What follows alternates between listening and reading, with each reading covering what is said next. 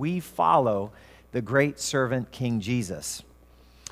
Sounds like a paradox, doesn't it, when you say servant and king in the same phrase? But that's a lot of what Jesus' ministry was like. Jesus spoke with authority. Jesus brought new commandments. He said, "You've heard it said, but I say to you." Jesus welcomed and blessed little children. Jesus had dominion. He had power over nature, over disease, over the demonic realms that were fighting against God. Jesus even had power over death. But Jesus also stopped and he washed the feet of his followers. He was the great King of Kings, and yet Jesus came to serve. Let's learn more about that together. Will you pray with me? Lord Jesus, you are the one who came and showed us what a true servant leader is like. You're the one who came to show us the way back to God. And you sacrificed yourself in order to do that. So, Lord, help us to learn what that's all about.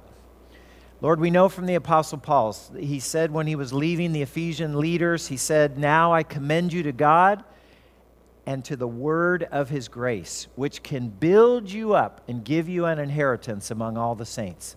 Lord, we know that when we study your word, that it has the potential to build us up, to strengthen us in our faith. So, Lord, we pray that we do our part. As your word is being proclaimed, Lord, let us be listeners. Let us capture everything you want us to understand and to put into practice in our lives. And Lord, above all, let us not just be hearers of the word. Because that's like the person who looks at himself or herself in the mirror and then forgets what they look like. Lord, we don't want to just be hearers only. We want to be doers of the word. That's where the change in our lives takes place. So help us to do that, to be doers of your word. In Jesus' name we pray. Amen. Today we're going to look at how Jesus' ministry began in Luke's gospel account. Luke was a physician. I don't know if you knew that about that. In Colossians chapter 4, Paul, when he was talking about his companions who were with him, he said, "Luke, the beloved physician, is with us." So he was a doctor. He was a very competent historian. And Luke was a missionary companion of the Apostle Paul. I don't know if you knew this also, but there's only one Gentile, to our knowledge, there's only one Gentile or non-Jewish author of the entire Bible.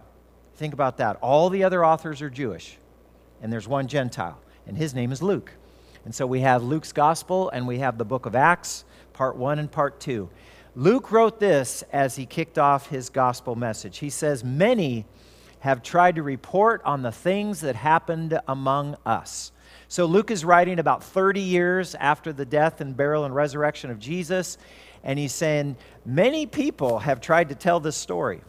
They've written the same things that we learn from others, the people who saw these things. So Luke is saying, I interviewed eyewitnesses. I talked to Mary. I talked to Paul. I talked to Peter. I talked to all these people that we learned from others who saw these things from the beginning and served God by telling people his message.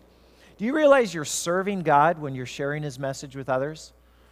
You're sharing the good news because faith comes by hearing. How is somebody going to hear the good news unless somebody like you is going to share it, right? So by the people who were telling this message, the good news message about Christ, and now Luke says, since I myself, now he's saying, hey, I want you to know I did my homework. I have studied everything carefully from the beginning. Most excellent Theophilus. It's a great Greek word. Theo means God. Philos means lover of. So it's a person who loves God. So as you read his word, are you a Theophilus? Do you love God? Do you want to learn more about who he is and how to better to follow him? It seemed good for me to write it out for you. I arranged it in order to help you know that what you have been taught is true. So Luke says, I've investigated this. I've been a companion of apostles. I went back to Israel with Paul when now he's been in prison for 2 years. And during all that time, unfortunately for Paul, stuck in prison, I made good use of the time. I went around Israel and I talked to these eyewitnesses and I said, you tell me the story so that I can write it down for not just for Theophilus, but for every believer in every generation. And we can now benefit from that. Before Jesus came on the scene publicly to officially launch his ministry, there was another man who came before. He was called the Forerunner, and his name was John. His name was John the Baptist. Now, you got to keep it in your head. There's more than one John in the Bible, right? There's John the Baptist, who came first, and then there's John the Apostle. Those are the main people that we're dealing with. Today we're going to be talking mostly about John the Baptist, the person who came before Jesus. So we're in Luke chapter 3. If you want to take out your Bibles, you want to follow along there, you can look at the verses that are before you on the screen. This isn't about the year 25 or 26 AD. That means Anno Domini, the year of our Lord. So Jesus is about 30 years old. John the Baptist comes on the scene about 6 months before Jesus was baptized. John the Baptist is out there preaching in the wilderness. Where did John come from? Well, Luke is the answer for that one too, because in Luke chapter 1, he says John the Baptist came from these two old people that shouldn't have been able to have a baby at all. And it was Zechariah, who was a priest, and it was his wife Elizabeth, and they miraculously were told, Zechariah was in the temple area, he was in the holy place. He was told by the angel Gabriel, you and your wife are going to go have a son, and you're going to name him John, and he's going to be great. And John ended up fulfilling that prophecy. So 6 months before Jesus came onto the scene to publicly launch his ministry, there was John the Baptist. Now, John and Jesus were somewhat cousins. I don't think they were first cousins because Elizabeth was supposedly an old lady. And then her cousin Mary, when Mary found out that she was going to give birth to Jesus the Messiah, Mary travels down to Judea to talk to Elizabeth about that. And when Elizabeth, at the time when she met Mary, she was already 6 months pregnant, and it said that the baby inside of her leaped for joy. Lindsay, I know you're back there in the back. You're having a baby in about a month, right? Has your baby ever leaped since you've been pregnant? Have you been moving around a little bit? Yeah, I can imagine. I was hoping you'd say yes. So John was like that. He was a pretty active baby there. So let's go to the next verse here, slide 3. According to Mark's gospel, it says, and Mark is great because he gives a great summary. Luke, he's more lengthy. So sometimes you just want the short version. And give me the facts, ma'am. As like the guys were talking about in the marriage. They said, what do men want? Men want the report. What do women want when they have a conversation? They want the rapport. Okay, so look up that French word. Anyway, it's not a report, put it that way. So John the Baptist appeared in the wilderness. Now, the wilderness would be in that area outside the city, down by the Jordan River, preaching a baptism of repentance. Repentance means turning from your sins, turning away from your sins. I don't want to live that old lifestyle anymore, and turning back to God. Say, God, I want to live your way, not my old way. And so John's preaching that you need to turn around and come back to God, and if you do so, you will experience the forgiveness of your sins. In Luke's gospel, he quotes Isaiah as saying, John, why are you doing what you're doing? And he says, I'm here to fulfill a prophecy by the prophet Isaiah, which says, prepare the way for the Lord, and all the people will see God's salvation. Can you imagine that? An announcement of that saying, hey people, I'm preparing the way for the Lord to come, the Messiah, and you, if you're going to be here and you're going to be part of this ministry, you're going to see God's salvation. And that came through and true when Jesus came on the scene. So John the Apostle, now he also wrote about John the Baptist ministry. Remember, John the Apostle, not John the Baptist, not the same guy. John the Baptist was slightly older than Jesus, about 6 months. John says it this way. There was a man sent from God whose name was John. He came as a witness to testify concerning that light. In other words, how does John describe Jesus? He calls him the light of the world. That's what Jesus self-described him as well. He came to testify concerning that light so that through him, through Jesus, all might believe. He himself, John, now going back to John himself was not the light. He came only as a witness to the light. If you read through the Gospel of John, one of the things you'll notice are two great words. One of the words is witness, and another great word in John is testify. Testify, just like that praise song that we sang this morning. Let the redeemed of the Lord keep it to themselves. Is that what the song says? No, let the redeemed of the Lord say so. By the way, we have a very public ministry. We have a public faith. The last thing God wants us to do as Christ followers is keep it to ourselves. He says, let the redeemed of the Lord say so. Go and make disciples of all nations. You got to go public. You can't be private about your faith. So John came as a witness to the light. Now, witness is used 14 times in John's gospel. The word testify is used 33 times. People were not to believe in John the Baptist. He wasn't the light. He came as a witness to the light. That through John's testimony, John says, my job is to point people to Jesus. You know what your job is? The same as John's. Point people to Jesus. I'm not the light of the world, but I know somebody who is, and I follow him, and his name is Jesus. God, the other word about testify, which is used 33 times, is do you know that your testimony, John gave his testimony, do you know that your testimony, and that's like the idea, what has God done in your life? How has God changed you? How did you become a follower of Jesus, right? That whole testimony that you have, and everybody has a testimony, is extremely important. And why is that? Because for every 100, 200, 300 people that are out there, for every one person who's willing to pick up the Bible and read the gospel, there's like a couple, 300 people that are reading you and reading me every week. So I didn't seem to say that very well. Let me say it again. For every one person who's willing to read the gospel in the Bible, there's 200 or 300 people who are reading you and me every single week. So we have a testimony. We are a living testimony of the good news of Jesus Christ in our lives. You are a walking testimony one way or another. So here's the deal.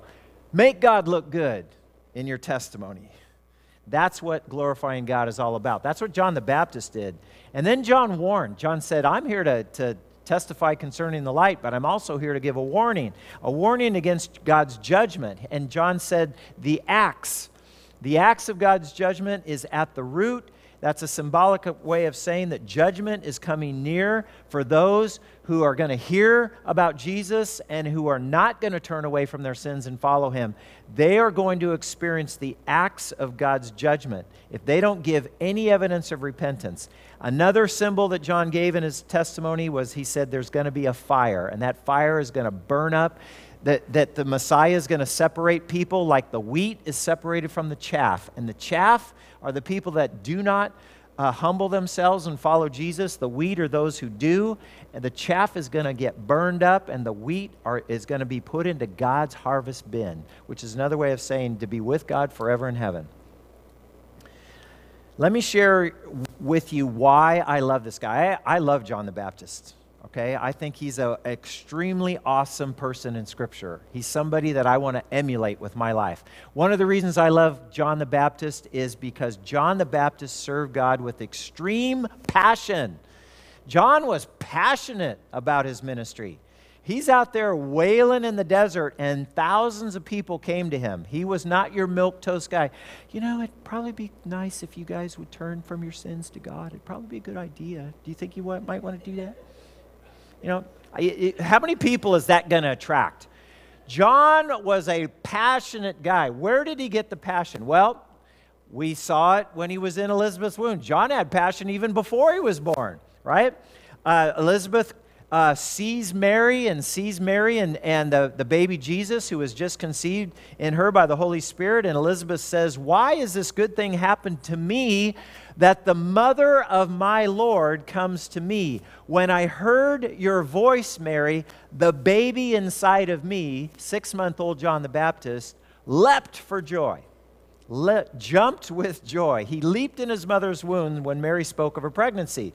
So even before John made his public ministry, he was an excitable, passionate guy. He lived alone in the desert. We think he lived in the desert, perhaps with the Essenes. We don't know that for sure. It's just a guess, but we know that his parents were really old when they had him. So the chances are they passed away, and where did John go after that? He might have been raised by some really religious community in the desert, because that's where he came from when he started preaching. John had a way, he had one of those type of ministry starts where people say, hey, if you ever want to start a ministry, don't do it like John the Baptist. Don't be wearing weird clothes like camel's hair and belts like that. Don't be eating weird food like locusts and wild honey. Don't be yelling at everybody that they're wrong, that they're going away from God. They need to turn around. They better repent, or it's going to be bad news for them.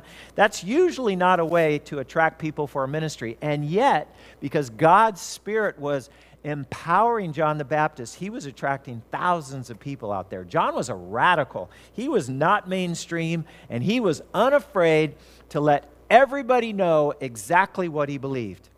And John needed passion. He needed passion to fulfill the calling God gave him. John was what I call a pioneer. And pioneers need passion. Why? Because as they say, the pioneers are the ones who take the arrows.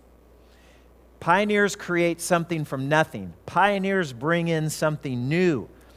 Pioneers tend to threaten the old and the established. Pioneers like John, they ruffle a lot of feathers. And that's exactly what John did. Often people look on a pioneer and see them as eccentric, as strange. But their passion is what attracts other pioneers. And the passion of John the Baptist attracted a number of men who ended up becoming Jesus' disciples. And you need to read John chapter 1 to find that out. So here's a question I have for you before we get to Jesus and his baptism. What was it that gave John the Baptist? What gave him his passion? Okay, let's go through this real quick together. Number one, John got his passion because he spent time in solitude. And that doesn't mean, like Lisa was talking before, it doesn't just mean that John was isolated and he wasn't around anybody else. John was in solitude, but he was never alone because God was with him and he was learning from God and he was getting his message and his empowering from God's Spirit. John lived in the desert, and as he did, he spent a lot of time with God. He boiled with the presence of God, and he could hardly stay quiet when it was finally time for him to speak. So he spent time in solitude with God. Number two, John felt consumed with his mission. John the Baptist was a man on a mission. He knew that Messiah was coming soon, and God's people, the ones who were godly, the ones who were willing to turn away from their sin back to God and be baptized, that they needed to be prepared. They needed to get ready for Messiah's coming. So he was consumed with his mission. Number three, John had a strong sense of justice, right? He had a strong sense of justice. Here's another way to turn off a crowd. This is like you guys are sitting here and say, I'm John the Baptist. You come out to the wilderness to hear me and you say, hey, so what do you want us to do? And John the Baptist says, you brood of vipers, who told you to avoid the coming wrath? Right? You brood of vipers, you venomous snakes. Well, thanks. I love you too, you know. It'd be like, come on, John, that's not a way to gather a crowd and win people over. But he was telling people the truth. If you're not willing to repent and turn back to God, you're in trouble. And so finally the people said, okay, we do. I'm a regular person in Israeli society. I want to turn back to God. What should I do? Tax collectors would come to John the Baptist and say, I collect taxes for a living for Rome. What should I do? Soldiers, even Roman soldiers, would come to John the Baptist and say, I'm a Gentile, but I believe in the God of Israel, and I'm turning to him in faith. What should I do? And so John, he basically has a threefold message. He says, look, you see somebody who has no clothes and you have extra clothes, share your clothes with them. You see somebody who has no food and who's hungry and you have extra food, share your food with the poor. That's number one. Number two, for the tax collectors, he's basically telling them, don't rip people off in business. You're only to collect so much. Your superiors are telling you, you need to collect this much money for Rome. Well, don't go collect a bunch of extra money and then pocket the rest for yourself. Only collect what you're required to collect. Be fair in your tax collection system. I'm going to send this message to the IRS. Okay, so number 3, to the soldiers, do not use your power. You have authority and power as government officials. You have authority and power. You wield the sword for the authority of the state. And that has been given to you by God to rule the people. But don't do it in a way that exploits your power or intimidates or puts other people down in an unfair way. Treat people fairly.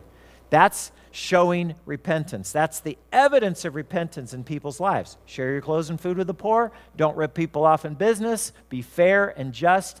And don't, if you have power over other people, don't use that power to abuse them or exploit them, right? So now we come to slide 10. Number 4. John understood. This is the last point about what gave John his passion. John was passionate because he knew he had to preach passionately and loudly and to gain a big a crowd as he could because he knew his time was limited. John was a doer. He knew that his job, he wasn't the groom. The Messiah was going to be like the groom in a wedding illustration, you know, where you have a groom and a bride. The bride's supposed to be the church, the body of Christ. You guys know that from being around Christian teaching for a while. But in a wedding illustration, we, the church, God's people, we're supposed to be the bride. Jesus is supposed to be the groom. He's the husband. And John the Baptist said, well, if Messiah is the groom and the church is the bride, I'm like the best man. And I'll just be the best man, the friend of the bridegroom. I'm here to make sure that the groom and the bride get together. And so John says the best way to do that is finally when Messiah shows up, then the time of my ministry is coming to a close. And he says, therefore, this joy of mine is fulfilled. And look what John says. It's a great passage to memorize for anybody who's in Christian leadership, anybody who's in ministry. John the Baptist said, when I'm around Jesus, what I'm trying to do is I want Jesus to increase. And in order for Jesus to increase, in order for him to be the center of attention, I need to decrease. I need to get myself, my ego, the person who I want the attention. I want everybody. I want to, wonderful. You know, I want all of that for myself sometimes in my own ego. But he says in real Christian ministry, you got to put that aside. You got to say, let me decrease, Jesus, so you can increase. And that is a great attitude that John the Baptist had. So there's John the Baptist for you. Now let's talk about Jesus, because he's the main person in this great redemption story of God. John says this, talking about the coming Messiah. He says, I baptize you with water, but one is coming who's more powerful than I. And when he comes, he's so awesome, the straps of whose sandal I'm not even worthy to untie. I'm not even worthy to be his slave. I baptize you with water, but he, Messiah, when he comes, he will baptize you with the Holy Spirit and with fire. And so Jesus comes up at that moment, and he's ready to be baptized. So Jesus shows up on the scene, and he's ready to be baptized by John. Now, some of you guys are probably thinking this question. Well, Jesus, what was he doing before he walked down to the Jordan River to get baptized? I mean, it says in Luke's gospel, you can read it near the end of chapter 3, Jesus was about 30 years old when he began his ministry. I don't know if you guys are aware of this, but in Jewish culture in the first century, for the religious leaders, the rabbis, which is a Hebrew word for teacher, right? For the rabbis to be officially ordained into their ministry, they needed to be a minimum age. And guess what age that was? 30 years old.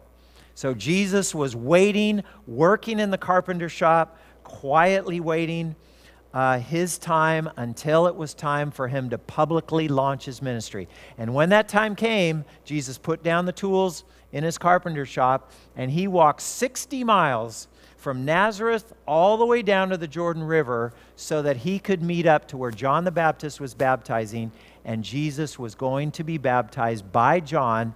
That was going to be the step. That was going to be the announcement that Jesus was now publicly starting his ministry. And he came there to be baptized by John. Now, very interesting, because John the Baptist sees Jesus coming, and John the Baptist recognizes, hey, by revelation from God, hey, this is Messiah. And so Jesus is now in the water with John, and John's baptized thousands of people already, and he's like, I baptize you with repentance, and he does all that. I'm baptize you, and he looks up at the next person, and oh my goodness, this is Jesus. This is the Messiah. This is the one that I've been waiting for. This is the one I'm telling everybody that he's the one to look to, not me. I'm a witness to the light. I'm not the light. He's the light. Right? He's the Lamb of God who's going to take away the sin of the world. And John the Baptist does what any of you or I would do. You want me, Jesus, you want me to baptize you? I'm the one who needs to be baptized by you. Now that's showing true humility. But Jesus says in Matthew chapter 3, when John says, I'm the one who needs to be baptized by you, Jesus says, we're going to do this, John, because let it be done. Let me be baptized by you, John, in order to fulfill all righteousness. So we ask this question, why did Jesus get immersed? Why did Jesus get baptized? Well, number one, to fulfill all righteousness, to do everything that's right by God. Number two, to announce Messiah's arrival and the inception or the beginning, the launching of Jesus' ministry. And then number three, and I think it's a really important concept right here that I think everybody needs to understand, and it's not an easy concept to understand. Jesus was baptized to identify himself with humanity's sin and his moral failure. Do you remember why John was baptizing, right? John was baptizing a baptism of repentance. Repentance means you need to turn away from your sins to God. Did Jesus need to turn away from his own sins in order to follow God? No, because Jesus never sinned. Jesus was completely morally perfect his entire life. Jesus was tempted. The scriptures tell us Jesus was tempted in all ways just as we were, yet he was without sin.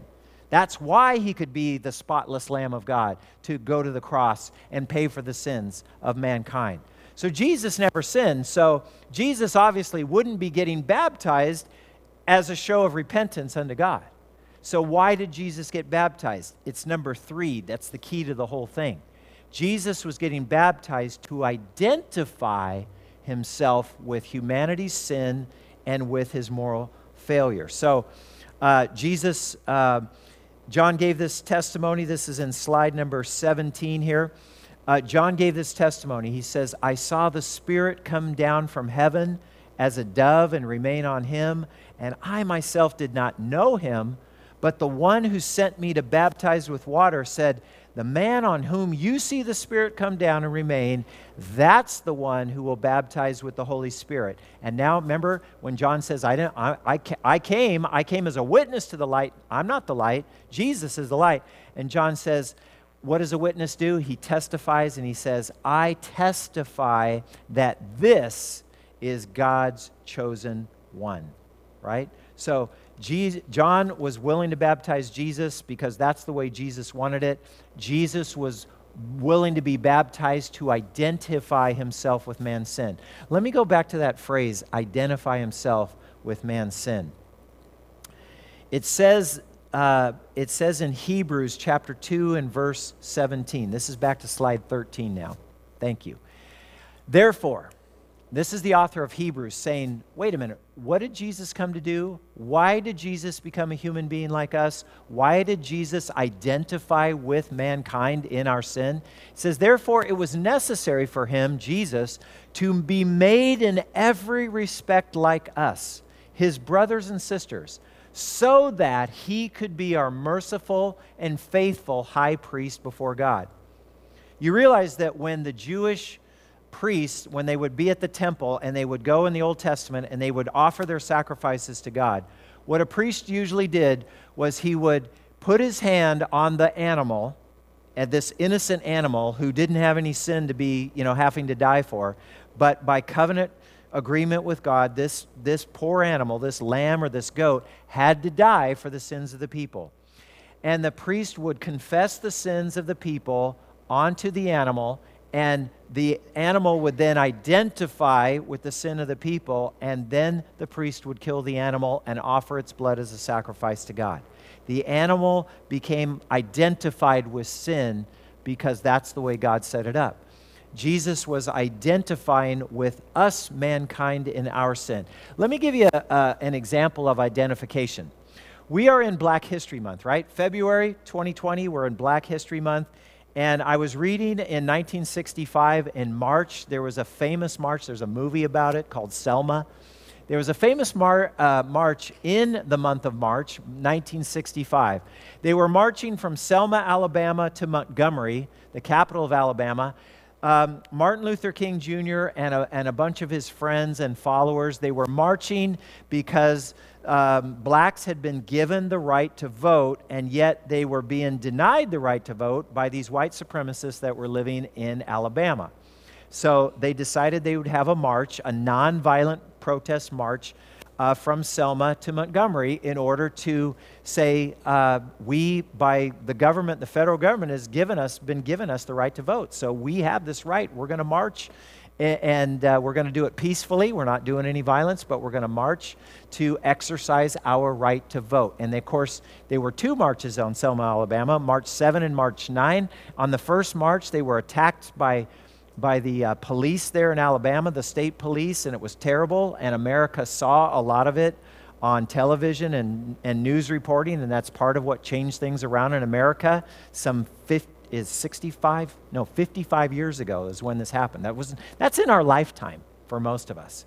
So this is not ancient history when this was happening. And in Selma, Alabama, there was a number of people marching, a number of African Americans, obviously, a number of blacks, but there were a number of white people who were, many of whom were strong Christians. There was a man who was marching with them in the second row to Selma, Alabama on March 9. His name was James Reeb. He was a pastor from Boston. He was a civil rights activist.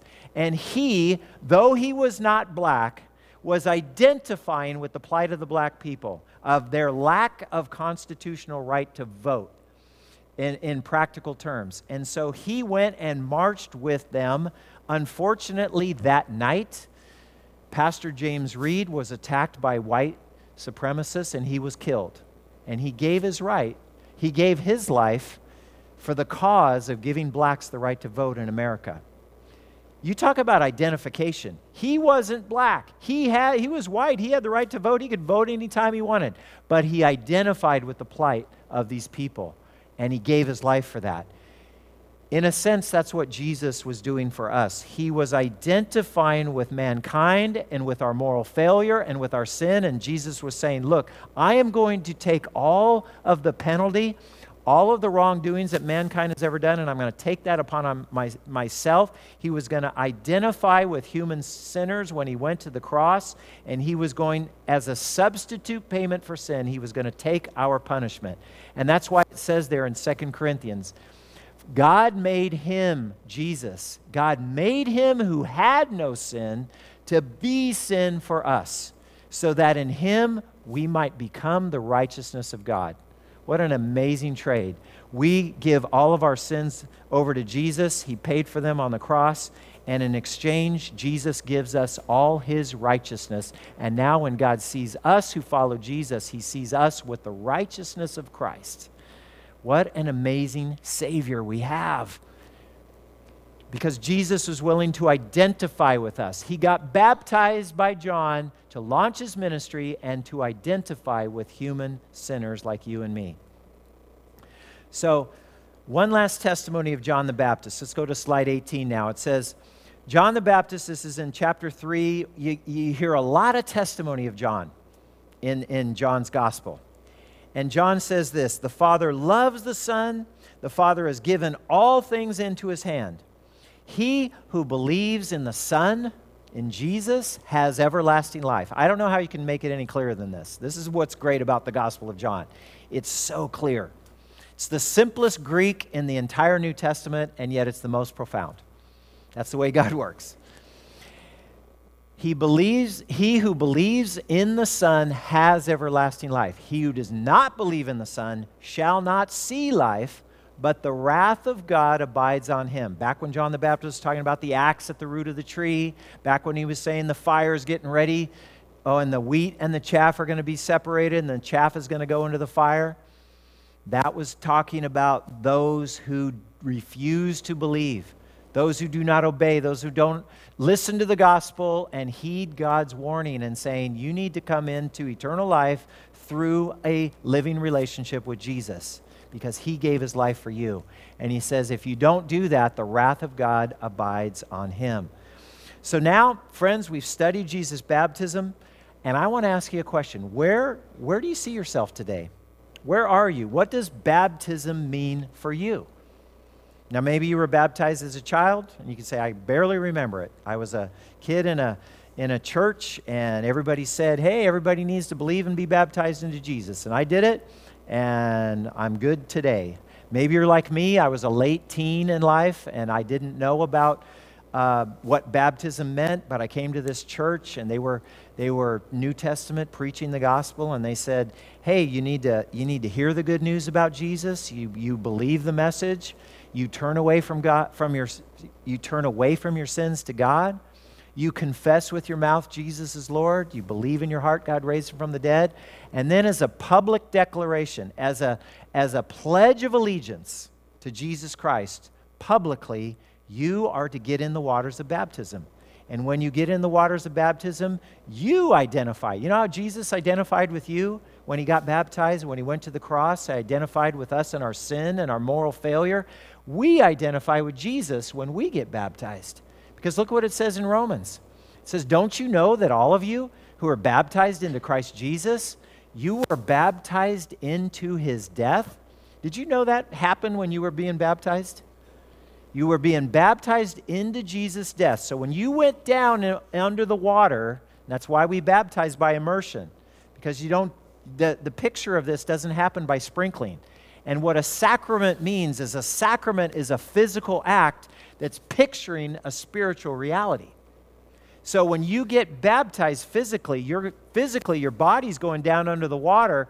You're being baptized into a death to your old way of life, a death to your independence from God.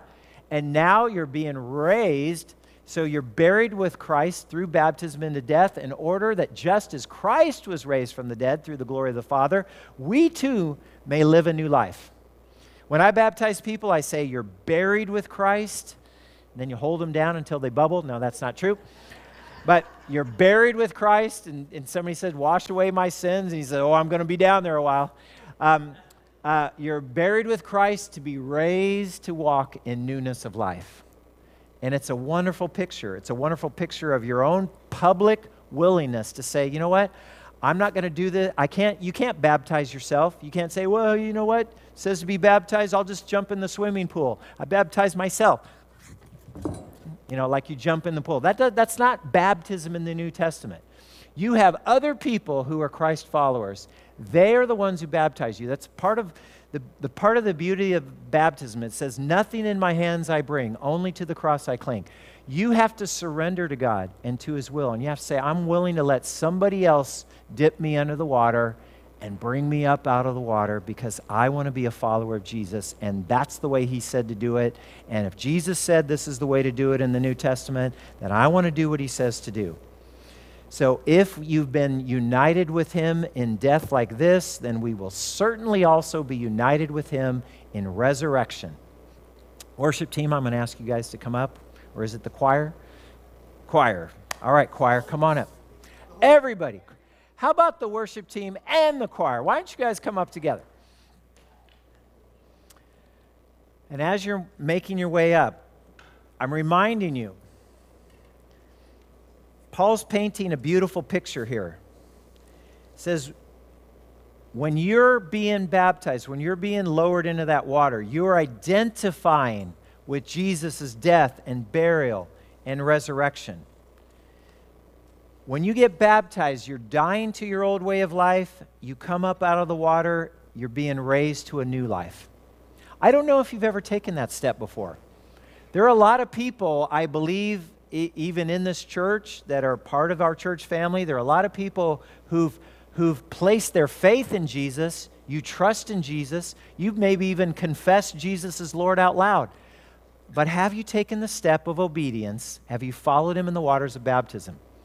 What we're going to do is in 2 weeks from today, 3 weeks from today, because it's on March 8th, right? I can do the math. 3 weeks from today, on Sunday, March 8th, we are going to have a baptism day. And if you have yet to be baptized into Christ and you want to take that step of faith, you want to be obedient to God, you're going to have the opportunity to do that. Now, how are Lisa and I, how are we even going to know that you want to be one of those people? You have to tell us. So part of going public is I got to tell Jim that I'm going to be baptized. You can take one of those welcome cards in front of you, and you're going to say, I'm interested, I want to be baptized, and we'll make the arrangements for you to do so on Sunday, March 8th, okay? Let's make it as simple as we can. You ready to pray? Heavenly Father, thank you for the ministry of John the Baptist. Thank you for his passion. Thank you that he was so willing to do your will. He was so excited about Messiah coming on the scene that he gave his life, literally, for that ministry. And he was willing to go to prison and die a martyr's death in prison because he had such a passionate zeal for you and your kingdom and for justice and righteousness. Thank you, Lord, that he gave his life as a witness and a testimony to point people to Jesus. And Lord, thank you that you were willing to come and you were willing to identify with mankind, with us, in our lostness, in our sin, in our rebellion against God, and you were willing to identify with us and to launch your ministry by being baptized. Lord, we have so much more to learn about you, but we pray that we would follow you in that step as well, that each one of us would be obedient to you in those waters of baptism. Help us to follow you with all of our heart and to love you with all of our soul and mind and strength. In Jesus' name we pray. Amen.